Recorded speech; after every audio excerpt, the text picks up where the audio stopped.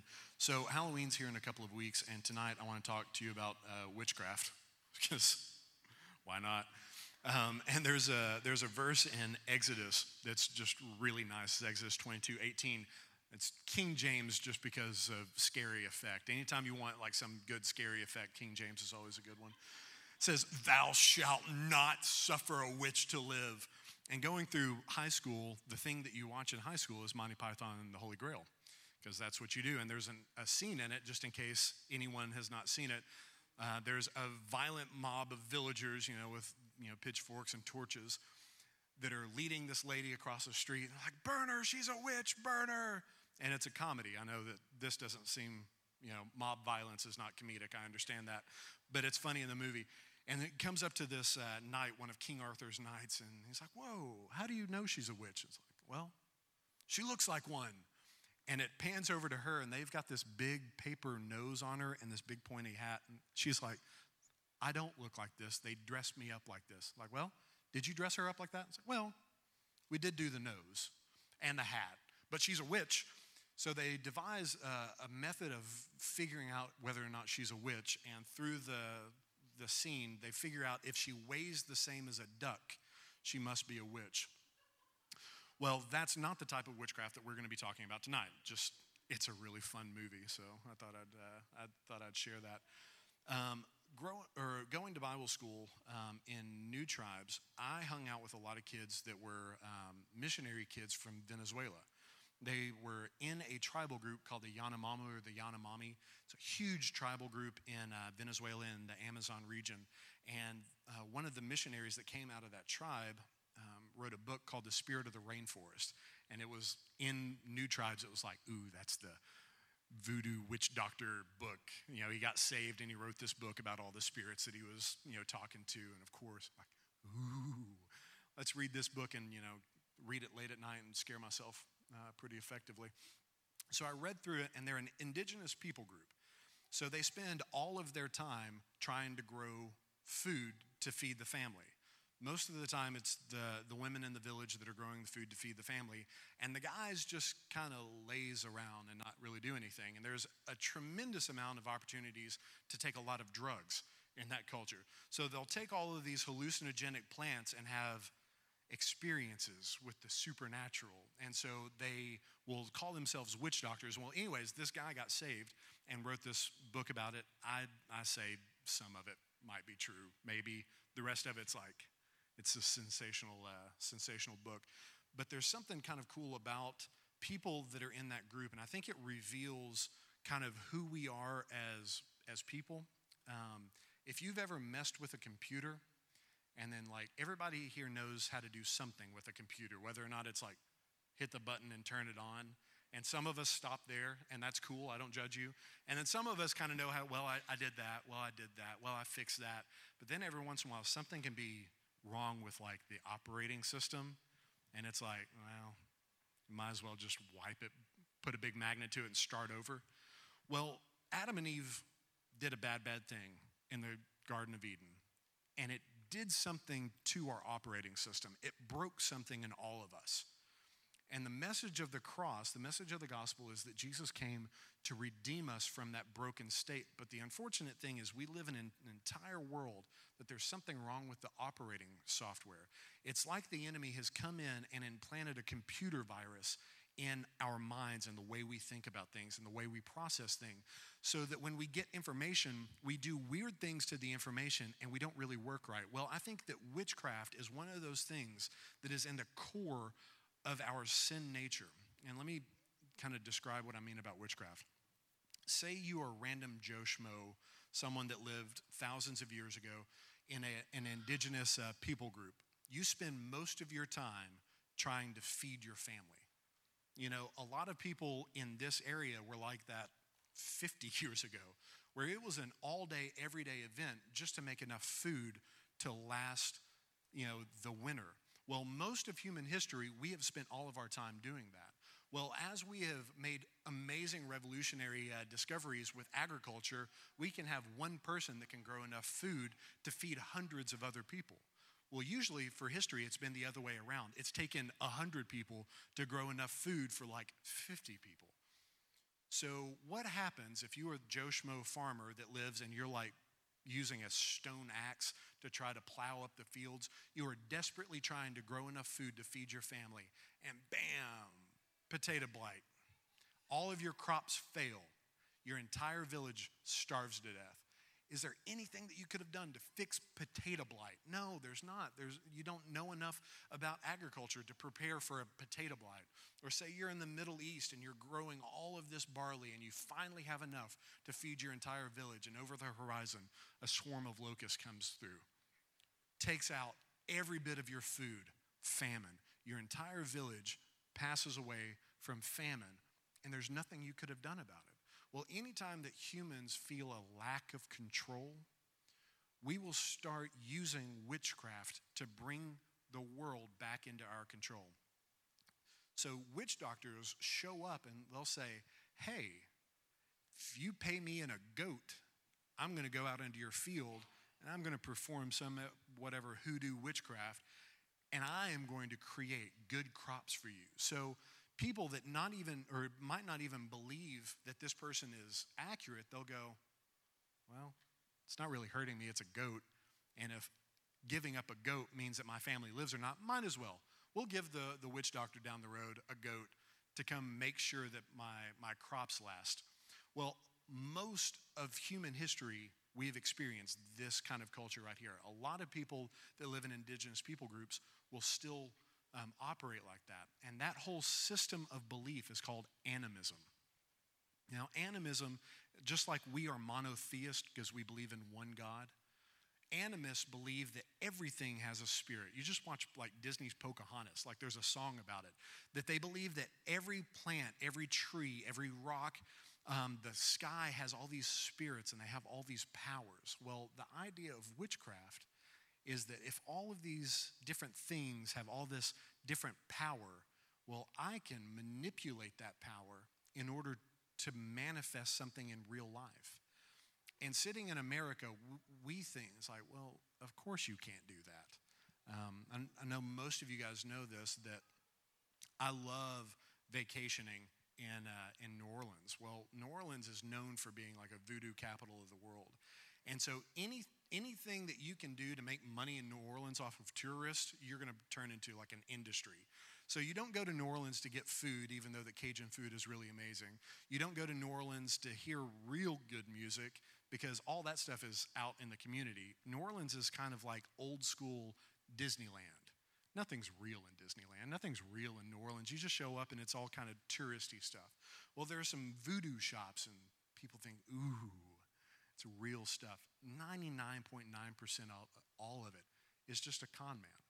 It's just, P.T. Barnum, the Ringling Brothers, the Barnum and Bailey Circus, said that a sucker's born every minute.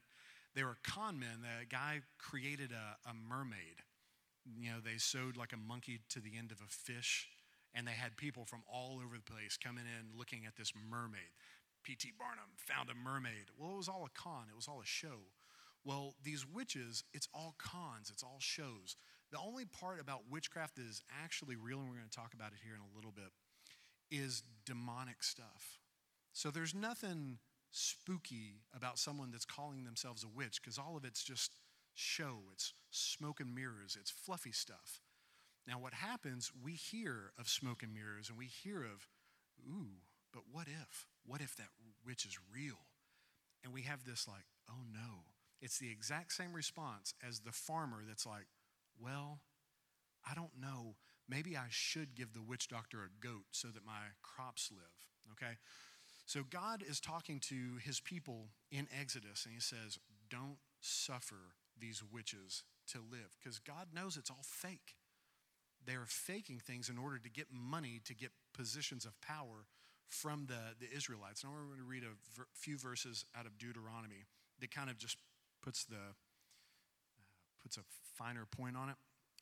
Deuteronomy 18, starting in verse 9. Says, when you enter the land the Lord your God is giving you, be careful not to imitate the detestable customs of the nations living there. So God is talking to the nation of Israel before they go into the promised land.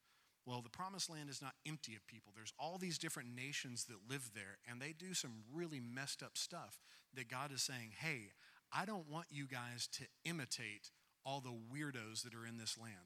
So he says in verse 10, for example, never sacrifice your son or daughter as a burnt offering, and don't let your people practice fortune telling, or use sorcery, or interpret omens, or engage in witchcraft, or spells, or cast spells, or function as mediums or psychics, or call forth the spirits of the dead.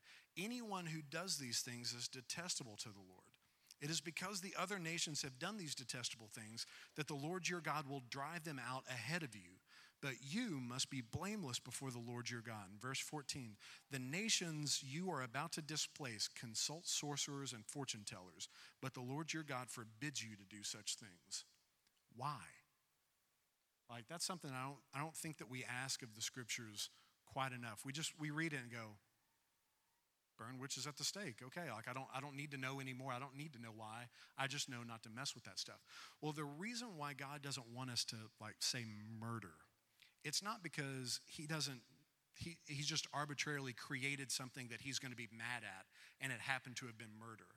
God, who he is an act of his character, of who he is identity-wise, he is life.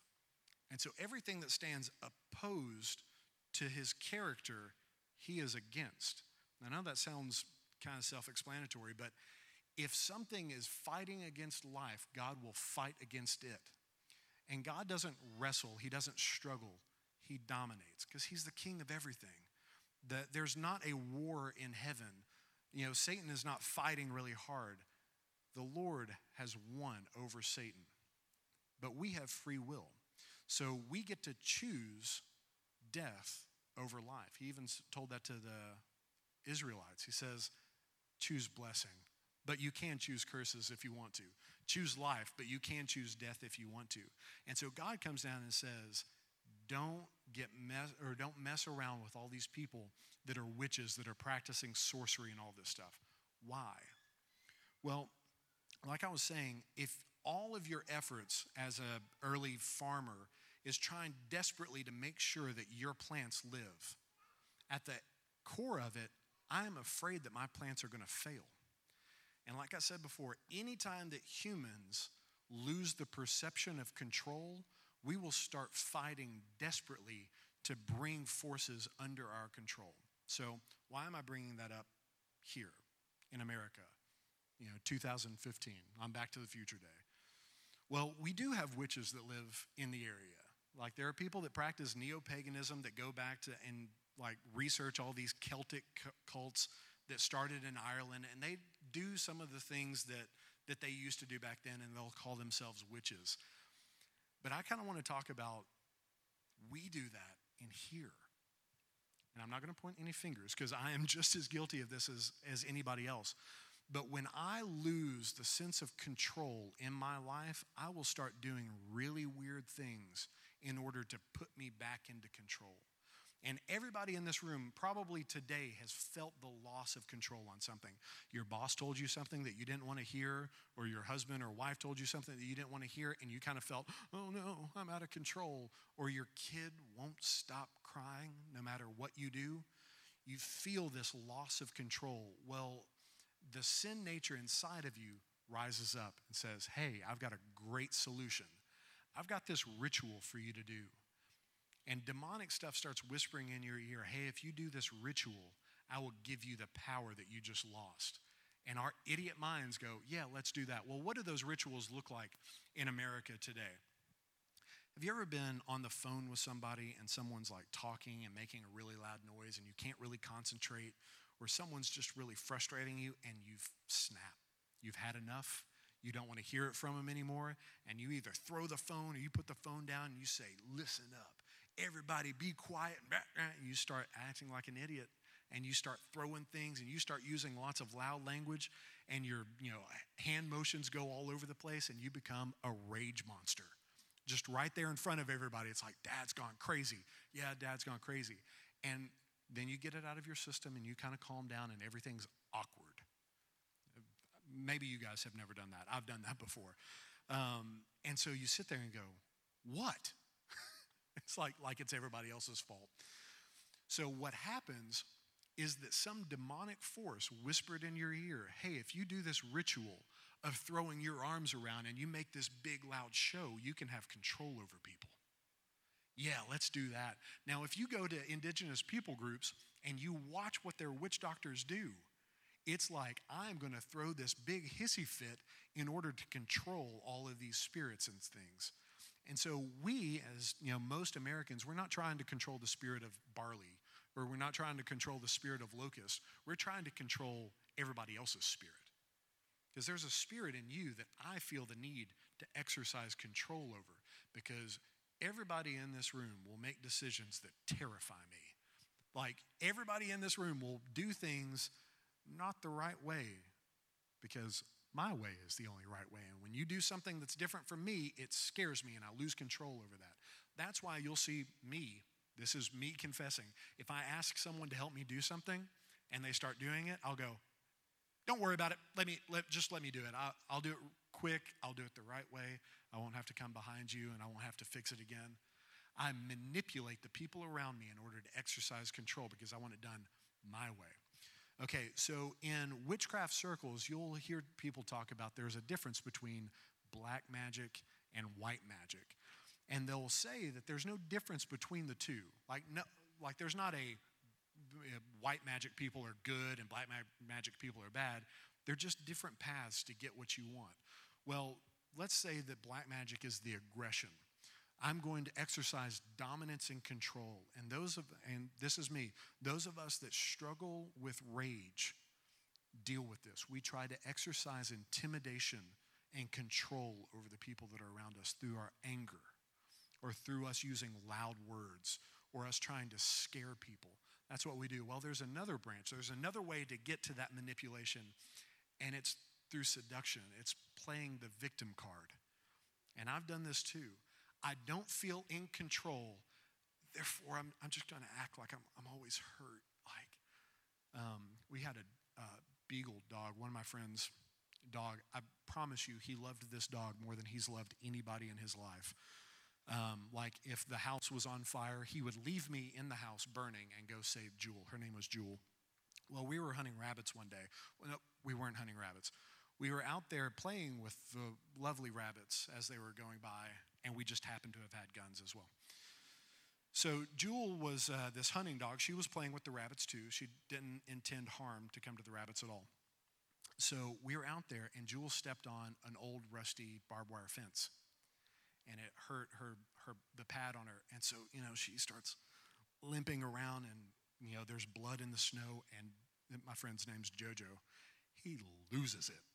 He lays the gun down in the snow, which you don't do, picks Jewel up and starts running back, and he bandaged her little paw, and it was the most precious, sick, dumbest thing ever. It's like, Joe, come on, she's fine, man. It's a little pinprick. It'll be fine. Well, Jewel limped around on that paw for like a month. Took it to the vet and was like, what's wrong? Is it infected? No. She just likes attention. And so I would watch it. Jewel didn't like me. She would chew up my shoes. So I would be sitting there watching TV, and she would come through like a hallway, and she'll be just trotting. And when she sees that someone notices her, she'll start. And it's like, you are a dog, and you are manipulating the people around you. Well, we humans do that too. If I don't feel that I have the ability to dominate you and to control you, I will just act wounded all the time. Now, the problem is, a lot of the times we convince ourselves that we actually are that wounded. But really, I'm just wanting to give you enough problems so that you'll take pity on me. I can't stop you from doing something that I don't want you to do, so I will generate a sob story to throw at you, and it's just as seductive as witchcraft. The actual word witchcraft is just manipulation. So in indigenous people groups, they are trying to manipulate the spirits of things that they think that are in rocks and trees and animals and stuff like that. But in America, we do it way more violently. We try to manipulate and control the people that are around us. And so God is saying to his people, this whole idea of manipulation, we don't fly by that rule. We don't do it. If you catch yourself manipulating somebody, I need you to stop. What we read in Exodus 22, don't suffer a witch to live. And when we can feel that rising up in us, it is time to repent. Oh no, instead of doing it the right way, I've reverted to witchcraft in order for me to get my way. I've tried to manipulate and to con the people into being sorry for me. Or I have tried to dominate and scare the people into obeying me. Oh no, I was a witch. You're not, though. And see, that's the thing about the gospel, and I say it all the time. The gospel is that the cross of Christ has separated us from all of our junky behavior. Everything that is wrong about me, the Bible says that the word of the Lord came in and it separated all of the junky stuff. So that Paul says in Romans, he says that it's no longer I that sin, but that sin that's living inside of me. He's saying, yeah, you lost your temper, but I didn't lose my temper. I got manipulated into acting like someone that's losing my temper. I don't lose my temper. I don't manipulate. I'm not a witch. Therefore, I separate myself from the punishment of that witchcraft. And so no one's going to burn me at the stake next time I lose my temper on somebody. But what we do need to do is repent of that. And the Greek word for repent is metanoia. It means to change your mind. And a lot of the times when we talk about the word repentance, we usually mean, well, just stop doing that. It's like, well, I have a problem with, abusing drugs. And people that don't have a problem with abusing drugs will just look at you and go, well, stop. Thank you. Stop. I'll get right on top of that. It's like when I can't ski or wakeboard or anything like that, but I can tube, because to tube, you just have to work with gravity. And me and gravity are awesome friends. I can work with gravity all day long, but my friends will try to teach me how to ski, and it's like they're so frustrated because they see me on the back of it's like, just stand up. Thank you, stand up. Oh, yeah, I've got that. Is that a whole lot better? Well, to quit doing an action is just as hard. Like, just stop it. It's harder than that. It's a little bit more complicated. But the word repent means to change your way of thinking about that. It's not just stop losing your temper. Okay, I will try harder next time. That's the phrase that we use. Or if you're really deluded, you'll go, I'll never do that again. Liar. You will too. But the problem is that something's wrong with the way I'm thinking. I think that if I lose my temper, I'm actually going to get control. That's what that lie is. And when I do that, I've got to go, oh, demon, I'm not going to listen to you anymore. I am not going to control people through my aggression or through my anger. That's not the way we do things. I don't believe that anymore. God, what's the truth that replaces that lie? Is that people want to help me.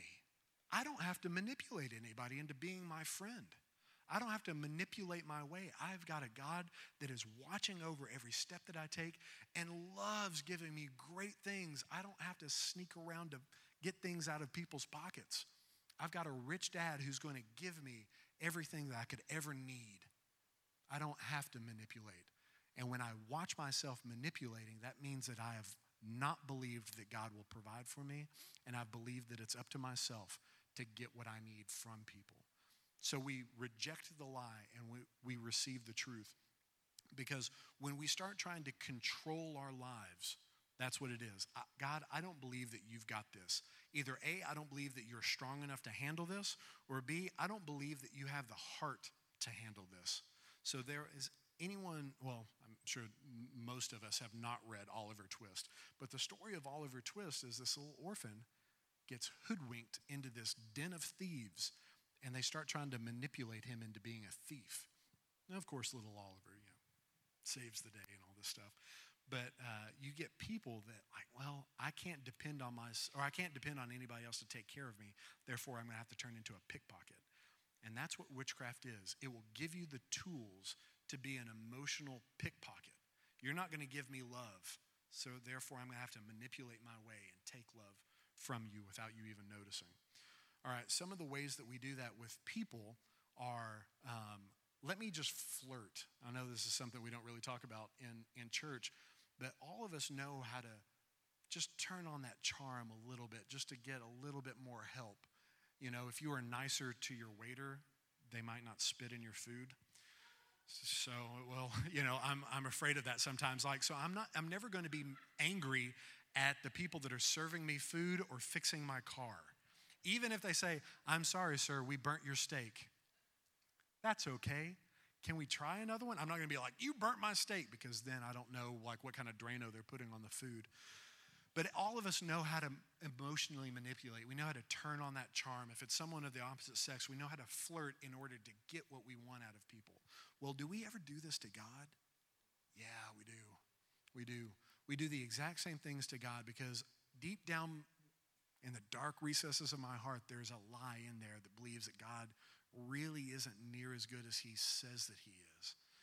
So you will start bargaining with God. And this is my last point tonight. You will start bargaining with God, and every one of us have done it. Well, God, if you do this for me, then I'll. Well, if you, then I'll. Well, if you do this, in sports games, God, if you'll just let them win, I will volunteer for missions to the Congo. I'll never miss another church service. I'll never do it again. It's like, whatever. That's not the relationship that we have with God. We think that if we fast more, God will be motivated to do something for us. He'll go, "Oh, well, I wasn't going to give you that toy, but since you've gone on a hunger strike, I guess I'll give you that toy." Or if you worship real hard, you'll hear preachers say this. Of course, nobody here. But you'll hear people say, "Well, if you will shout, God will do this for you. Well, if you will start dancing, God will do this for you." I'm not talking about, hey, I kind of feel that God's kind of wanting us to dance. They're trying to get a response out of you in order for God to be nice to you, and that's not what we do. Hey, if you will give $5,000, God will start being nice to you. Well, okay, I guess I'll write a check to pay God off. That's tools of manipulation, and we don't do that mess. God's attitude towards me is fixed, never changes. There's nothing I can do to make him love me more, nothing I can ever do to make him love me less. His attitude towards me is fixed. Now, the flip side of that, because I am secure in my relationship with him, so if your husband or wife does something dumb, which we are all prone to do multiple times, and they come in and they buy you a dozen roses, and they throw the roses down on the table, go, "There," and walk off, does that fix it? No, not at all. That doesn't fix it. So when we are dealing with God, a lot of the times we'll do that. "Sorry," and walk off. It's like, no, you forgot what relationship was. Now, if you have a great relationship with your husband or spouse or significant other or whatever, and they come in and it's like, "Baby, I was thinking about you today, and I just got you a dozen roses. Not because I'm in trouble, not because I need anything from you. They were pretty and you were pretty, so I thought that they should go together." Oh. There is something that opens up in your heart. And so worship. When I said that God's not going to give us stuff if we dance harder or we shout louder or like maybe this is the area of blessing, but this I don't get any blessing. If I get my arms at this level, God will heal me, but this level, I got nothing. But out of the overflow of my heart, if I go, "God, I don't know why, I just feel the need to dance." There is something about the heart of God that just opens up. And he's like, "Oh, baby, way to go." Did it with David. He said, David was just being really awesome one day, and God was like, "Hey, David, just because you're amazing, I'm going to make sure that one of your descendants is going to sit on the throne for eternity." And David's like, "Great." Whatever, God. So, there is that give and take in relationship, but if you try to get it by force, or if you try to get it by manipulation, sorry, that's not how we operate as people. That's not how God operates as our Father. Jesus says that I am the only door into the kingdom. Now, if you try to get into this kingdom through any other door, I'm going to call you a thief and a robber. And it's like, "God, you call someone a thief and a robber?" It's like, yeah, but the door's open. Come in. Don't try to manipulate anything out of God. Don't try to manipulate anything out of people, and you will find that those doors stay open to you all day long. But if you try to steal or manipulate, cops show up. Does that make sense? So, yes, there's witchcraft in the world. 99% of it is just con men. They're just trying to scare people. All right? There's no witch that has the ability to turn the Mississippi backwards. All of it's con men. It's smoke and mirrors. It's nothing that you have to worry about. But at the same time, the danger in witchcraft is that there is this subtle there's subtle hook of trying to get you to manipulate people and spirits around you. And what God says of you is like, you don't have to do any of that stuff. The doors to the bank vault are wide open. You can just come in and ask as a son or a daughter in relationship. Don't try to steal things. Don't try to manipulate things.